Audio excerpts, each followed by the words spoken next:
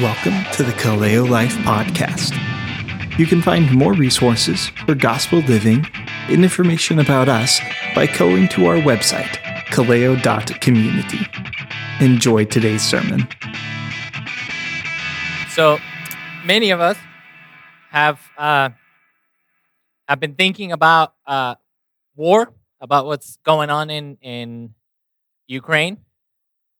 We have decided to take a break from being expert virologists and epidemiologists and have become experts in the theme of war.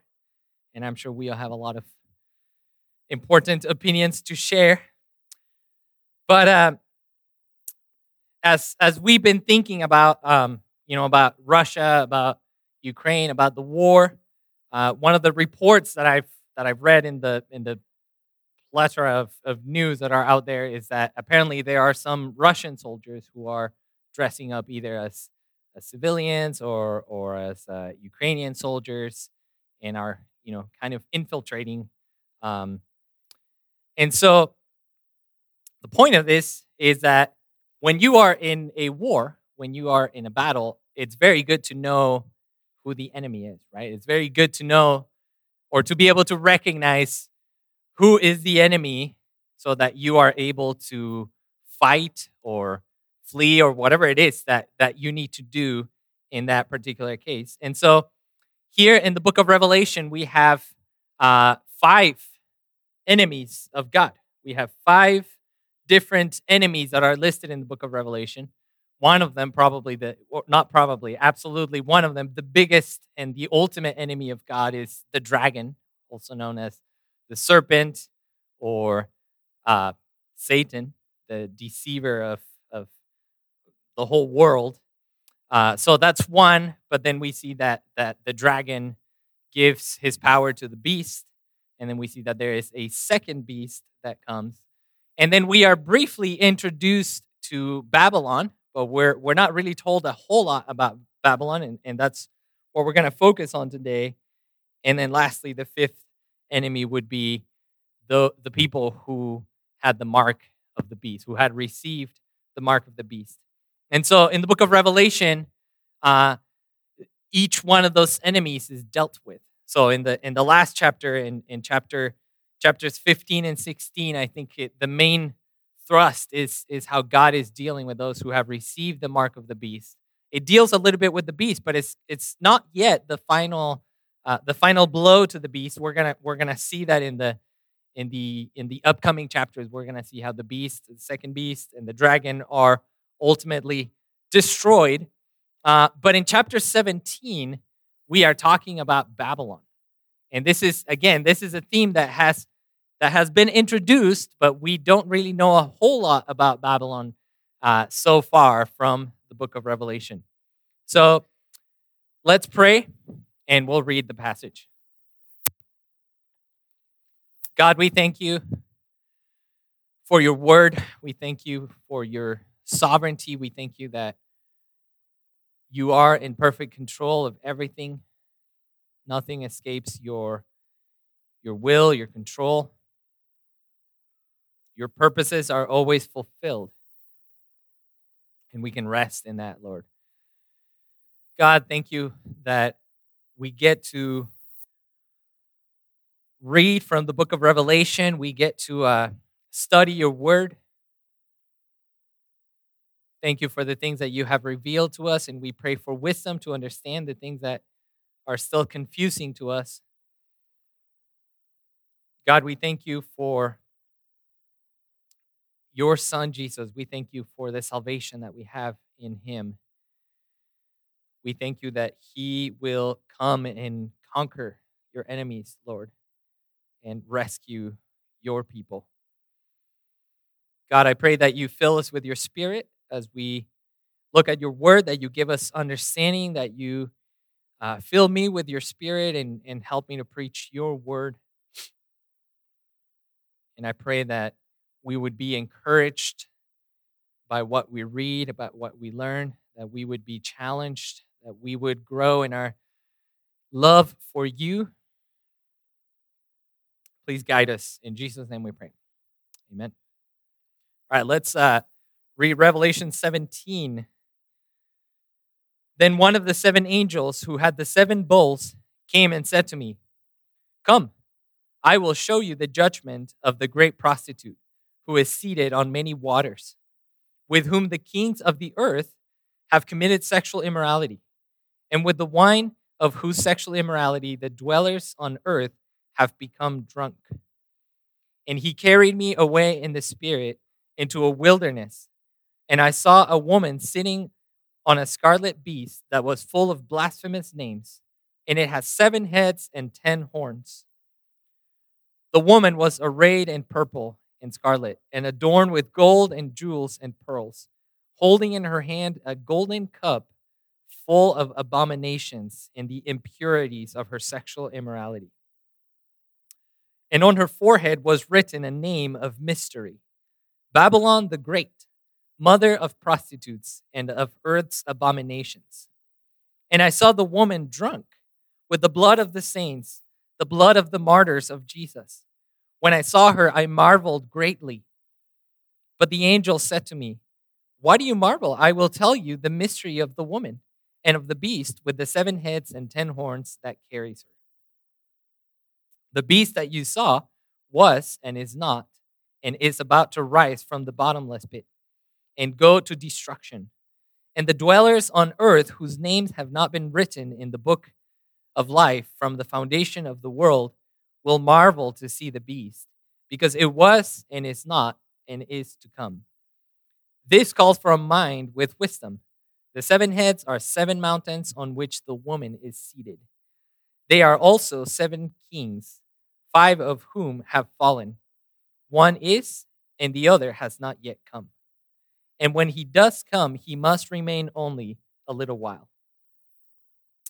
As for the beast that was and is not, it is an 8th, but it belongs to the 7, and it goes to destruction. And the 10 horns that you saw are 10 kings who have not yet received royal power, but they are to receive authority as kings for 1 hour together with the beast. These are of one mind, and they hand over their power and authority to the beast. They will make war on the Lamb, and the Lamb will conquer them, for he is Lord of lords and King of kings. And those with him are called and chosen and faithful. And the angel said to me, "The waters that you saw where the prostitute is seated are peoples and multitudes and nations and languages. And the 10 horns that you saw, they and the beast will hate the prostitute. They will make her desolate and naked and devour her flesh and burn her up with fire. For God has put it into their hearts to carry out his purpose by being of one mind and handing over their royal power to the beast until the words of God are fulfilled. And the woman that you saw is the great city that has dominion over the kings of the earth." This is the word of God. So, in this chapter and in the following chapter, Revelation, the revelation that God gave to John, focuses on Babylon, the great prostitute. And like I said, up to this point, we haven't really seen a whole lot about Babylon. Babylon has been mentioned, but we have not really seen a full description of Babylon. But in this case, one of the angels who pours one of the 7 bowls of God's wrath comes to John, and he brings him into another vision, basically, or he brings him in the spirit into the wilderness and shows him this vision of Babylon. And like I was saying at the beginning, I think it's important for us to be able to identify God's enemies. And ultimately, if they are God's enemies and we are God's people, they are our enemies as well. And it is important for us to identify our enemies and the enemies of God because, for example, one important distinction is that throughout the book of Revelation, Christians are called to conquer the beast. But Christians are not called to conquer Babylon.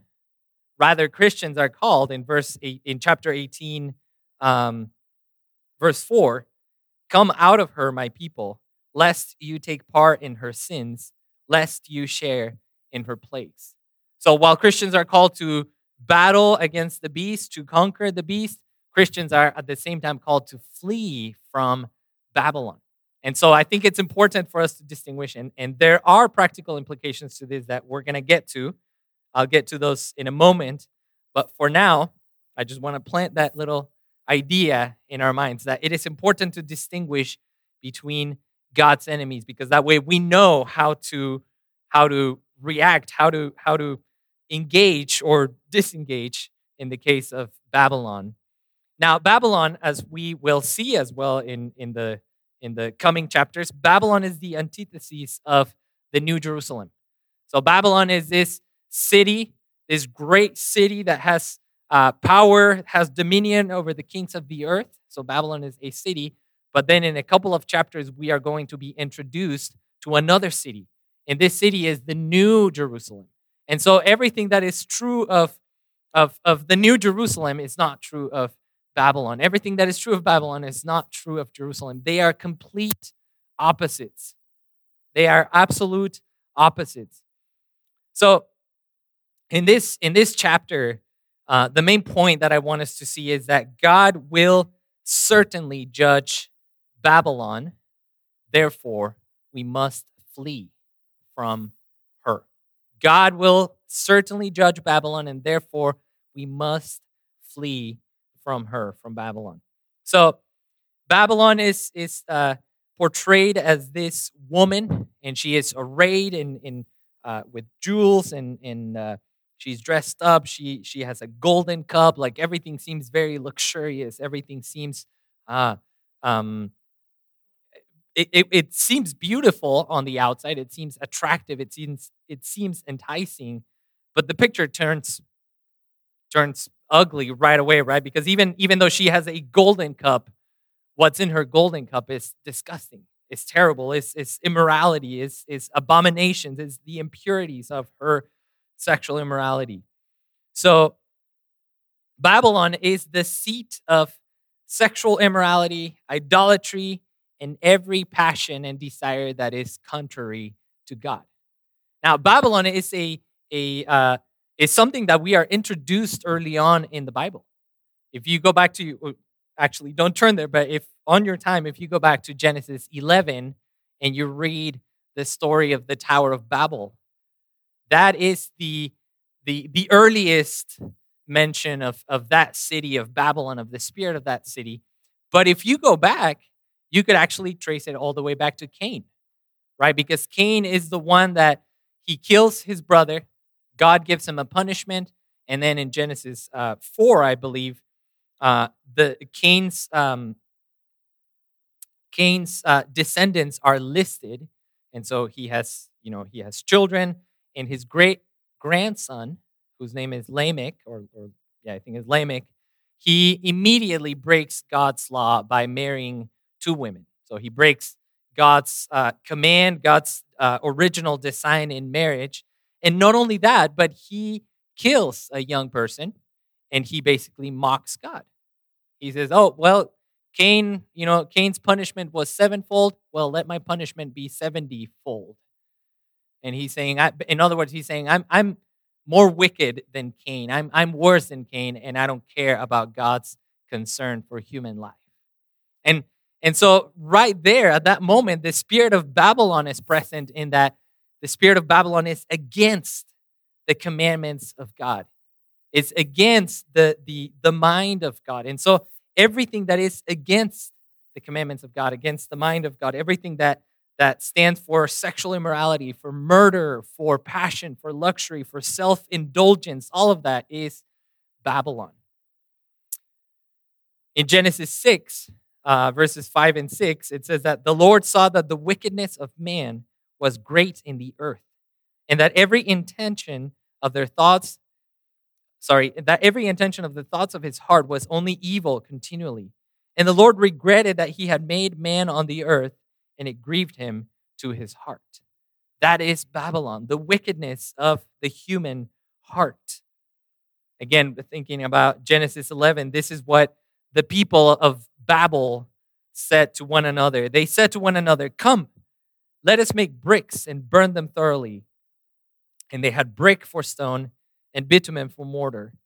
Then they said, "Come, let us build ourselves a city and a tower with its top in the heavens, and let us make a name for ourselves, lest we be dispersed over the face of the whole earth." Remember that God's original design was that they would be fruitful and multiply, that they would disperse over the face of the earth. But these people, they wanted to make a name for themselves. They wanted to be greater than God. They built this huge tower because they wanted a name for themselves. They were giving themselves the glory that only belonged to God. And then they, again, were breaking God's original design, God's original command. So Babylon is everything that is opposed to God, everything that breaks God's commands. And Babylon is in the human heart.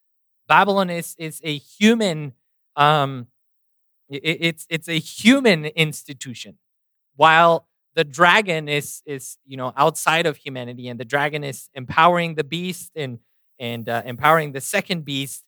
Babylon is this human system that is opposed to God. So this is Babylon, the great prostitute who is seated on many waters, with whom the kings of the earth have committed sexual immorality, and with the wine of whose sexual immorality the dwellers of the earth have become drunk. Now, well, we're not going to get there yet. So for the churches that John is writing to, for the 7 churches of Asia Minor, I think that we see some signs of Babylon, right? We see, for example, that to one of the churches, he warns them about the teaching of the Nicolaitans, the teaching of Balaam, because basically they were teaching the church to practice idolatry. They were teaching the church to practice sexual immorality. They were teaching the church to eat food that was sacrificed to the idols. In other words, they were teaching the church to compromise. These churches were a part of the Roman Empire, and they were a part of a very pluralistic, multi-religion society. And so some of these false teachers in the church were teaching people and saying, hey, you can be a Christian, it's okay.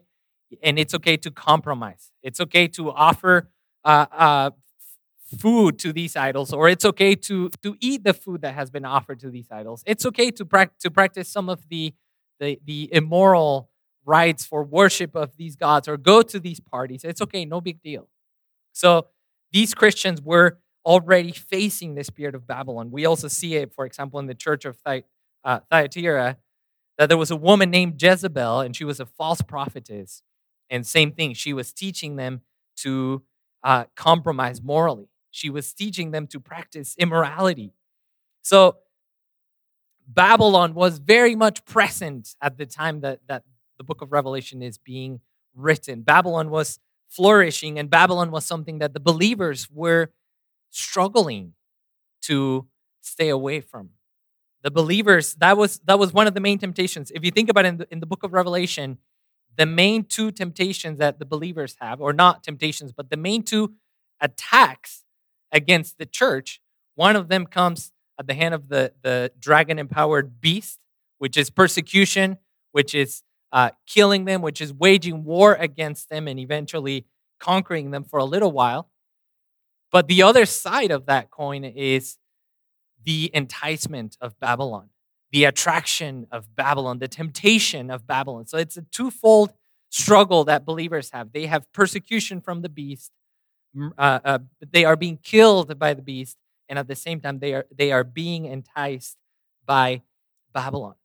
So these believers in the 7 churches of Asia Minor, they knew, or they had to know really well, who the enemy was. They had to be very aware of the enticements of Babylon. And so the question for us is, do we know how the spirit of Babylon is present in our society?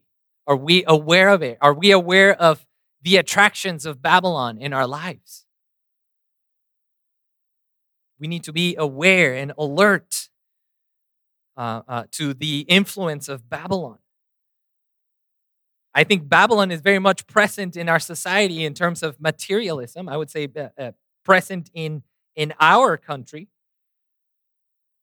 in terms of materialism, love of money, sexual immorality, passions that are opposed to God, compromise with the world. But we as Christians, as we see in chapter 18, we are called to flee Babylon lest we participate in her sins and be destroyed along with her. So Babylon and the beast are related, but they are not the same, right? We see in the vision, we see that Babylon is a woman, and she is riding a beast. She is seated on a beast. So clearly, Babylon and the beast are not the same thing. They are very much related, right? At the time, they both were a part of the Roman Empire. The beast was the power, the military power of the Roman Empire, the emperor, the system that was persecuting Christians. But within the Roman Empire, or sponsored by the Roman Empire, Babylon was alive and well. The desires of the flesh, the passions of the flesh, they were alive and well in Rome. But in this vision, we see that at first, Babylon is friends with the beast, right? First, Babylon is riding the beast, and in fact, it says that, in verse 18 says, and the woman that you saw is the great city that has dominion over the kings of the earth. The kings of the earth come and commit immorality with her. So definitely Babylon has a lot of influence on the kings of the earth. Babylon has a lot of influence on Rome. But ultimately, they are not the same. And the reason why I think this is important, remember that I said that there was a distinction, and the distinction is important, is because throughout the book of Revelation, the way that we relate to the beast is we conquer. We fight against it. We resist the beast. Now, I think we've made this clear, but just in case that we need some clarification. When I mean that we need to conquer the beast, I don't mean we need to go purchase guns and go fight against, I don't know, whoever it is that we disagree in the government or whatever it is that we identify as the beast. No, that's not what I mean. What I mean is that we fight against the beast and we conquer the beast the same way that our Lord Jesus conquered the serpent, which was by his faithful witness. Jesus is described as the faithful witness.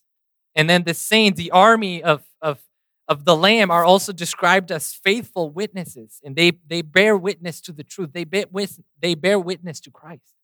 And so the way that we wage war against the beast is by proclaiming the message of the gospel. The way that we wage war against the beast is by speaking the truth about who God is. We wage war against the beast by saying, no, beast, you are not God. And therefore, you do not deserve worship. God is the only one who deserves worship because he is the creator of the world. So that's how we fight against the beast. But we are not called to wage war or to conquer Babylon. The call is different. The call is to flee from Babylon. And I think this is important because I suspect that many Christians have taken the call to flee from Babylon and applied it to all of God's enemies and basically say, oh yeah, we have to flee from Babylon, we have to flee from the beast, we have to flee from all of these things and just kind of hunker down in a little corner of the world, maybe start our own Christian city and just hide until Jesus comes and delivers us from his enemies. But that's not the message of Revelation. The message is no, go, fight, resist, bear witness to the truth, conquer the beast. Of course, we saw in chapter 11, for example, and following, that conquering a lot of the times means dying as a martyr, right? So the terms of the way that we wage war, that we wage this war, is very different from maybe some expectations that people may have. But the point that I'm trying to make is that we are not called to flee from the beast. We are called to resist, to stand our ground, to make an advance. When Jesus says, the quote is leaving me. When Jesus says, I will build my church and the gates of hell will not prevail against the church, the image is not that of the gates of hell attacking the church, right? They are gates after all. The image is the church making an assault on the gates of hell. And what it means when it says that they will not prevail against the church is that the gates of hell will not be able to withstand the attacks that the church is making on the gates of hell. So that should be our attitude when conquering the beast, when fighting against the beast, and when waging war. But when it comes to Babylon, we are to flee Babylon. Why? Well, because Babylon is such a distraction from our battle, from our war. Because Babylon is all of the passions of this world, all of the desires of this world, all of the sexual immorality of this world. And if we are engaged in all of those things, then we cannot be a part of the army of the Lamb. Remember the description of the army of the Lamb in chapter 14? It says, chapter 14, verse 4, it is those who have not defiled themselves with women, for they are virgins. It is these who follow the Lamb wherever he goes. These have been redeemed from mankind as first fruits for God and the Lamb. And in their mouth no lie was found, for they are blameless.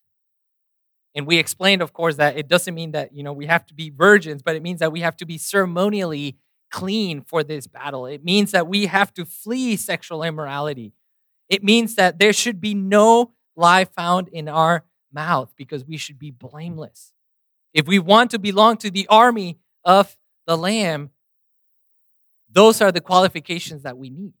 But someone who is waging war against the beast while being a happy citizen of the city of Babylon and enjoying all the joys and the sinful pleasures of Babylon, he doesn't serve to be a soldier.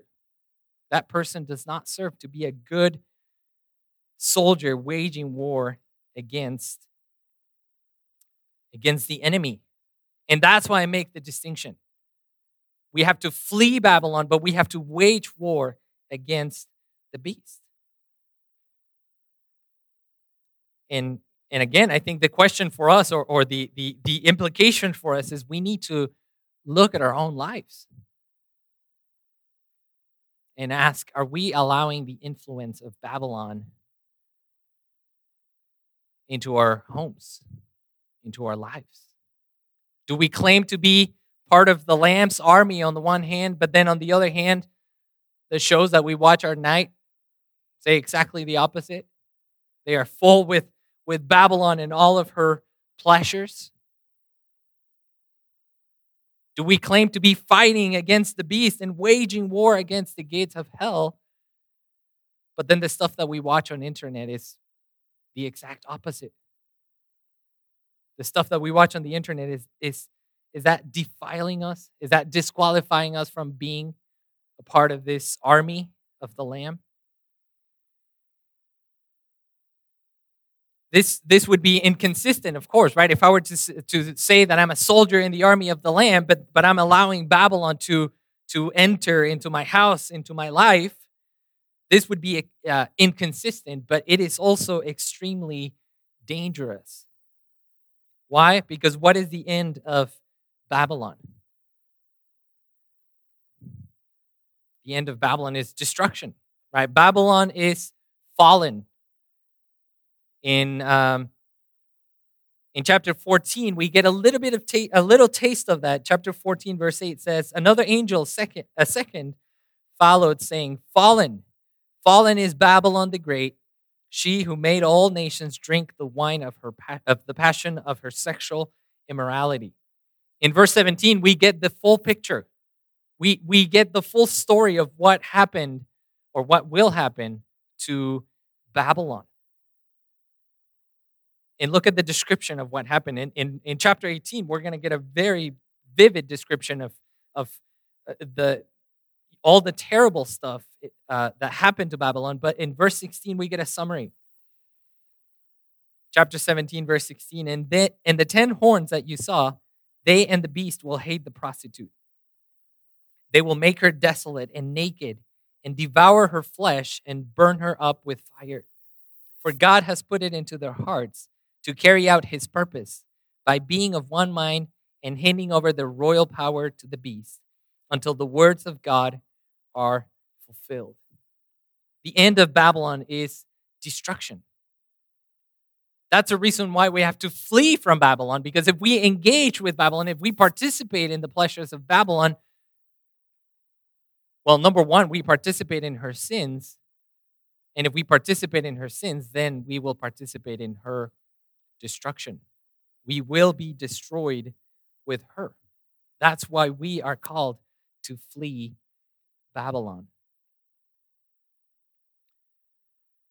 Now, the vision itself is a complicated one. It's similar to the wording is similar to the idea of the number of the beast, right? 666. In fact, verse 9 actually is pretty much the same wording. The angel tells John, this calls for a mind with wisdom. And then he goes on to explain, the 7 heads are 7 mountains on which the woman is seated. Of course, there are tons of different interpretations as to what all of this means. I think the one thing that most people agree with is that the 7 mountains are a way of identifying Rome. Rome was identified as the city on 7 hills. And so this is something that pretty much everyone across the board says, okay, so the 7 heads are Rome. So this beast represents Rome. 7 kings is where obviously everyone starts to divide. Some people will say, well, these are the emperors of Rome up to Nero. I don't know the names of all of them, but basically there are 5 emperors, and there's Nero. Eventually Nero kills himself, and there come 3 other kings that last for a very long time. For a very short time. Now there are other people that would say these 7 kings are actually 7 kingdoms, right? So it would be old Babylon, and then it would be Assyria, then it would be the new Babylon, then it would be Greece, then it would be Rome, and so forth. And then there are people, of course, that would say, no, all of this is talking about future events, and therefore we don't know who these kings are. Many people really enjoy passing their time looking at the newspaper and seeing, oh, maybe Putin is one of them or whatever. I personally don't like to do that.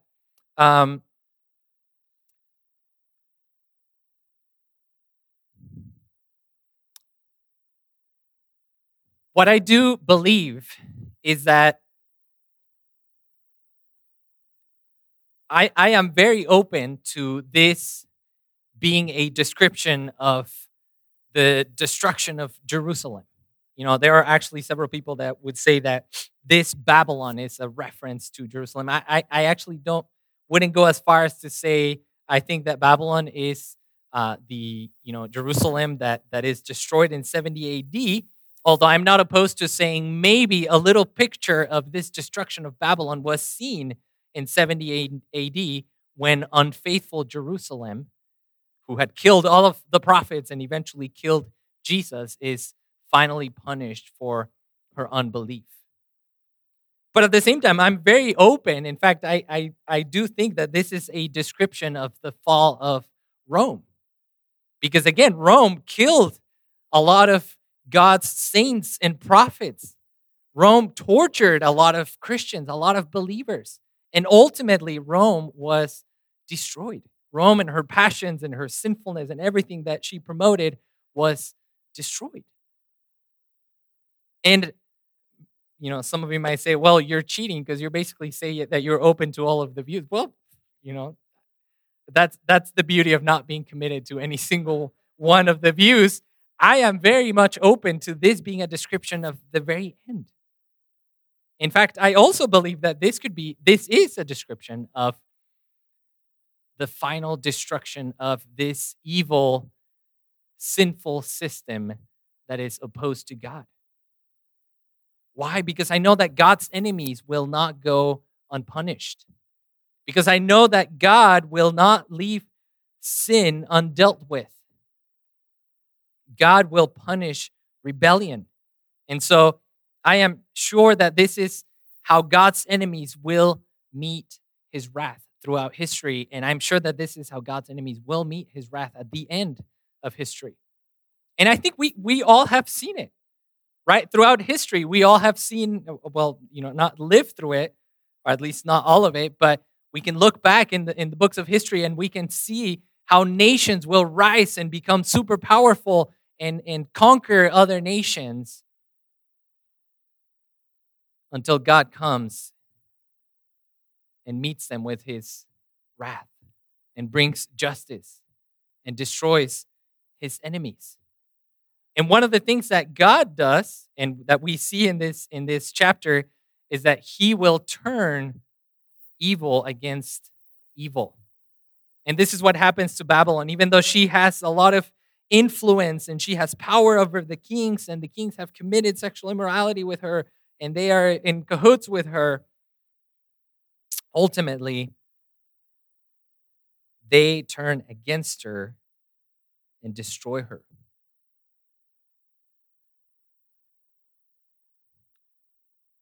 And I want to make a point here, and this is pretty much my last point, is that God's purposes will always be fulfilled.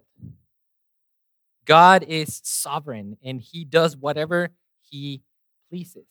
And in this case, notice in verse 17, the fact that these kings and that the beast turned against the woman was not an accident.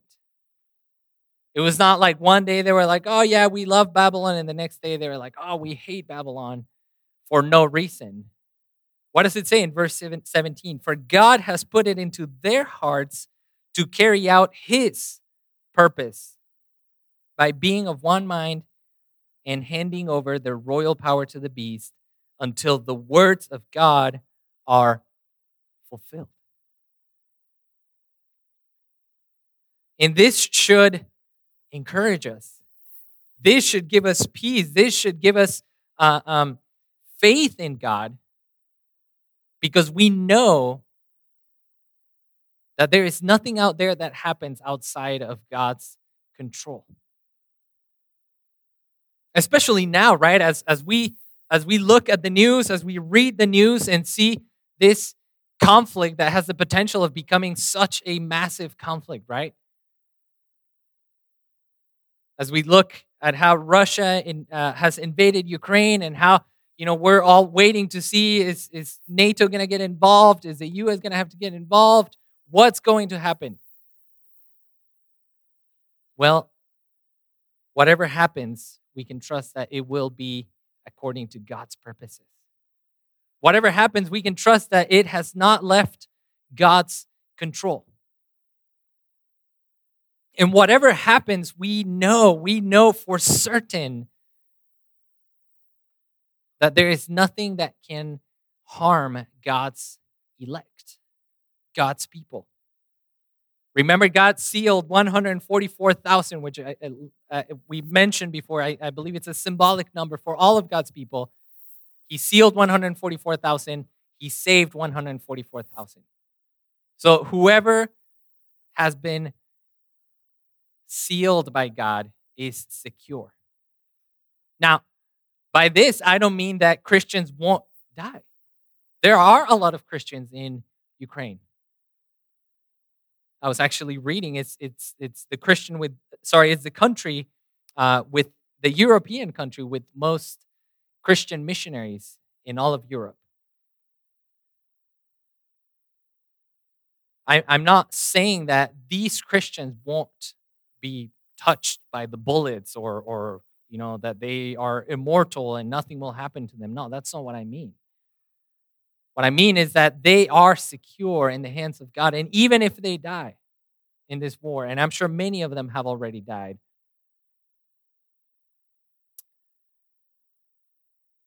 their destiny, their life is secure in God. They are the ones already before the throne of God asking the question, how long, O Lord? How long until you avenge our blood?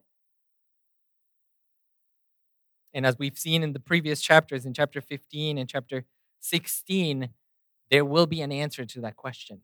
And that's what we are seeing right now.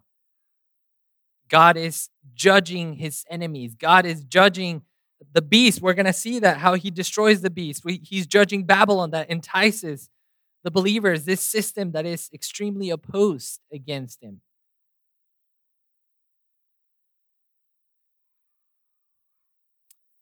Now, there's another example of God stirring people's hearts to carry out his purpose. If you turn with me to Acts chapter 4, the believers in Jerusalem are being persecuted.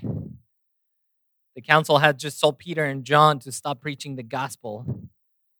And so instead of quitting preaching the gospel, they get together and they pray. And so this is their prayer in chapter 4, verse 24. They said, "Sovereign Lord, who made the heaven and the earth and the sea and everything in them, who through the mouth of our father David, your servant, said by the Holy Spirit, why did the Gentiles rage and the peoples plot in vain? The kings of the earth set themselves against the rulers. The kings of the earth set themselves, and the rulers were gathered together against the Lord and against his anointed. For truly in this city," they're talking about Jerusalem, "they were gathered together against your holy servant Jesus, whom you anointed both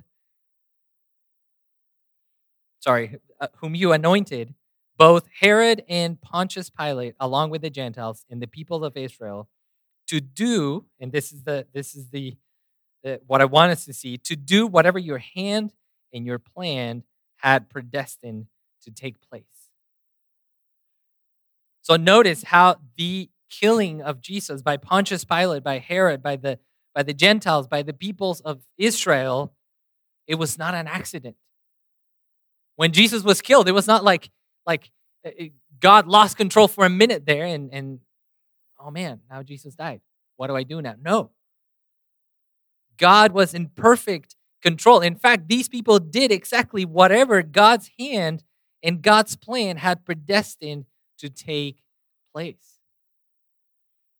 At the worst moment in human history, when the Son of God was being killed, God had not lost control.